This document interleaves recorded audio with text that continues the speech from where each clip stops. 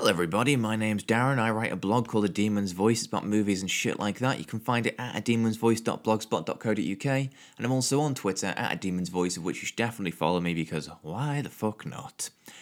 Anyway, how are you all? You've had a good week. Mine's been shit as usual.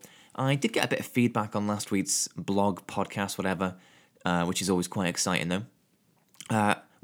One of those pieces was from the brilliant comedian Brett Goldstein, who called me the best critic on the internet, of which he is obviously completely correct.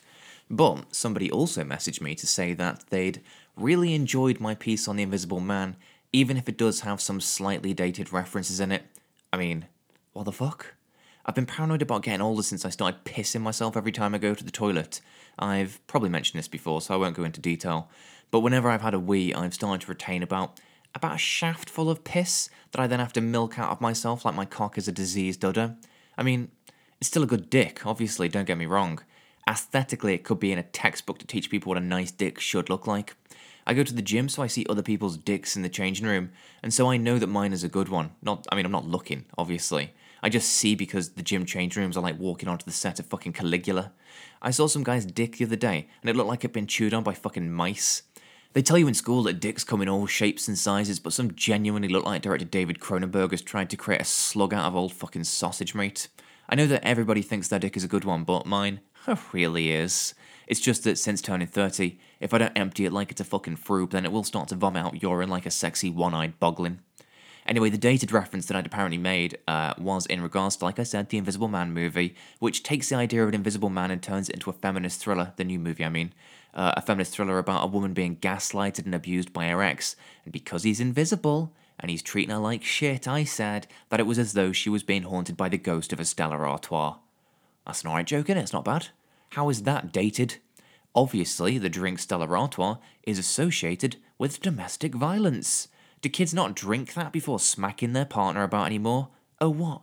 Too busy eating pods of fucking laundry detergent and sticking tampons laced with fucking vodka up your arseholes to drink a pint of Stella and get a bit punchy with the missus, are you? Or husband. You can get punchy with your husband too. It's 2020 now. So I guess either partner has the same amount of right to lamp the other. Not that younger people have partners these days, why fucking bother? We have unlimited access to porn. Here's a fact for you.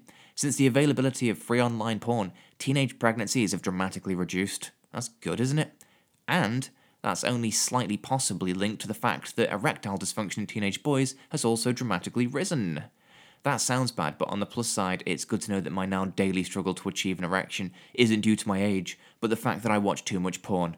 Phew-wee, I was almost worried for a second there. I know I've been waffling for a while now, but what I really want you to take from all of this is that a professional comedian that's made a film, Brett Goldstein, thinks I'm great, and also I have a nice dick. That's what this is about. Anyway, that was last week's bloggy podcast thing. This week we're talking about Onward. It's the latest Pixar movie that I went to see, then wrote about, and now I'm about to talk to you about. So sit back and enjoy whatever dated references I throw at you this week, you pieces of fucking shit. How about you write 1,500 words a week on a movie without unintentionally throwing in a few references specific to your own generation, you dickheads? Now, enjoy. Cheers.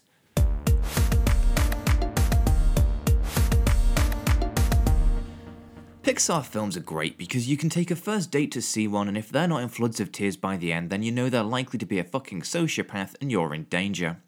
Not that I go on many dates, of course.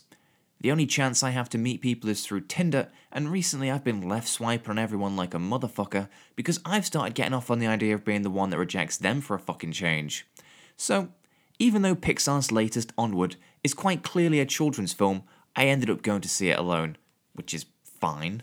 I'm aware that in a row of parents, child, parent, child, parent, child, me, that I must look like a fucking nonce, but I also don't want people disturbing me when I'm at the cinema, and so I'm quite happy to have children be told not to go near the bad man. Still, probably shouldn't be getting my dick out even if it is just to maintain that illusion. I went into this movie pretty blind, having avoided all trailers and reviews, and so I wasn't sure what it was going to be about. As it turns out, it's a fantasy film that takes place in a world that's relatably our own, but where magic is treated as being part of the mundane. Imagine The Lord of the Rings, but if the hobbits were stopping every few miles to brag about how many fucking steps their Fitbits were up to. Or the Narnia movies if Edmund had to stop and ram his fingers down his throat because he'd eaten too much Turkish delight and he was worried that his Instagram followers might spot he was getting fucking fat. This film focuses on two teenage brother elves, Ian and Barley, voiced by Tom Holland, who is brilliant, and Chris Pratt, who is presumably more available than Jack Black. Or maybe I'm being harsh. Chris Pratt's character believes in all of the far-fetched stories that he's heard about the past and that most people dismiss as being fucking bullshit, and so perhaps he's actually been perfectly cast here. Since finding out about Pratt's love of a silly homophobic god, I've been a bit down on him. But then I also read that in real life his father-in-law is Arnold Schwarzenegger, and if I was banging the Terminator's daughter, I'd probably start fucking praying too. He is still quite annoying though. Ian and Barley's story starts with them both having lost their own dad at a very young age and wondering what life would have been like if he was still around. It's a heavy subject, and one that I'm all too familiar with, having experienced the death of my father at much too young of an age too. Well, maybe not death, that's probably an exaggeration. My dad isn't technically dead, but I did find him fully dressed and asleep in bed at about 4:30 in the afternoon the other week, and so I suspect he doesn't have much fucking longer left in him. Ian and Barley's lives change forever when they find out that their father has left them a very special gift, a magic staff. If my dad leaves anything to me after he dies, I doubt it'll be as exciting as that, unless you find hereditary fucking heart disease to be particularly exciting, I suppose. The two brothers decide to bring their father back to life with the spell allowing his return for a maximum duration of 24 hours. Having had his dad die when he was too young to remember him, Ian is particularly anxious to get him back to start forming new happy memories. Although, he has a sense of loss and abandonment already, and so I'm not sure what more memories he thinks he'll get from having a dad. Unfortunately, the spell goes wrong and their father is only resurrected from the waist down. So, they might not have fully brought him back as they'd planned, but at least they can claim to have been the proud inventors of the travel dick. Of course, this wasn't their intention, but at least they brought enough of their dad's body back for their mum to start creating a few new happy memories of her own. The brothers therefore decide to go on a quest to retrieve an artifact that will allow them to complete the spell and get the rest of their dad back for the day too. Barley is massively into a Dungeons and Dragons type card game, and so a lot of the film is quite meta, with him commenting on the tropes and cliches of the fantasy genre. I assume he's also an incel. I hate to judge a person based on their hobbies, but I work for a company that sells these kinds of cards, and I can confirm that virtually all of our customers do look like they're fucking pedophiles. I can't tell if Barley's skin here is blue because he's an elf, or if the chronic blue ball that I have no doubt he's suffering from has just started to spread to the rest of his own fucking body.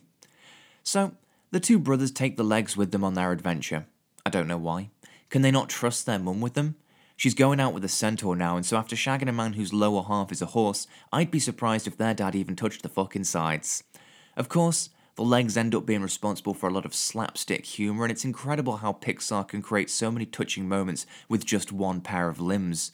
But the boys have these legs for 24 hours. I spent the whole movie wondering when it was going to need to do a shit, and how they were going to deal with that. I won't ruin the end, but just know that any sentiment here was slightly tainted for me by the fact that Ian and Barley's dead father's bottom half would definitely have had to have soiled itself within the allotted time period. The film synopsis claims that two teenage elf brothers embark on a quest to discover if there is still magic out there. Is wiping your own dad's ass considered magic now? Because as an only child, I have nobody to pass that responsibility onto, and I am currently struggling to convince my own parents into agreeing to let me hold a pillow over their fucking faces when it comes to it. Regardless, the film therefore follows the traditional structure of a quest movie, in which the characters go on a journey only to return as different people, and with a more experienced outlook on life. It's not about gaining something new, but about seeing what you already have with a fresh pair of eyes.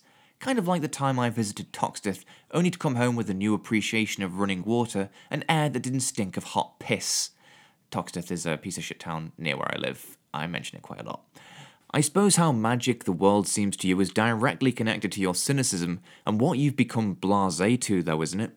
The characters in this movie literally live amongst unicorns, but because that's what they're used to, they see them as no different to how we'd see a clowder of feral cats. Oh, clowder, that's right. That's the collective term for a fuckton of cats, apparently.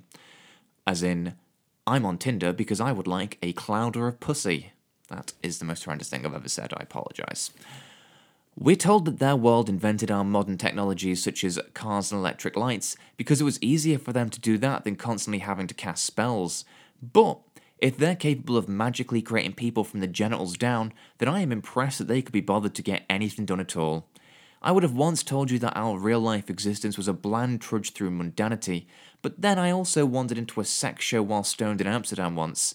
It turns out that there is still magic in the world. They just charge you €1 a minute to view it in a crusty booth, whilst off your tits on something called Chernobyl's Explosion. In the case of Onward, the message seems to be about appreciating what you have instead of focusing on what you've lost. This film isn't quite top tier Pixar, but it's not far off, and oh, what a cliche. It made me cry at the end, didn't it? How very predictable. I swear to God that one day Pixar is just going to make a movie in which somebody hits a bag of fucking kittens with a hammer for 2 hours. I guess we'd call that a smashed clouder, which admittedly sounds like something a hipster might eat for breakfast and sounds fucking delicious. Thanks for listening, motherfucker. I don't know how you're listening to this, couldn't give a fuck, but if there's an option to give me 5 stars on whatever it is, please do that, and a nice review would be good. You know, what the fuck else have you done for me? See you next time. Bye bye.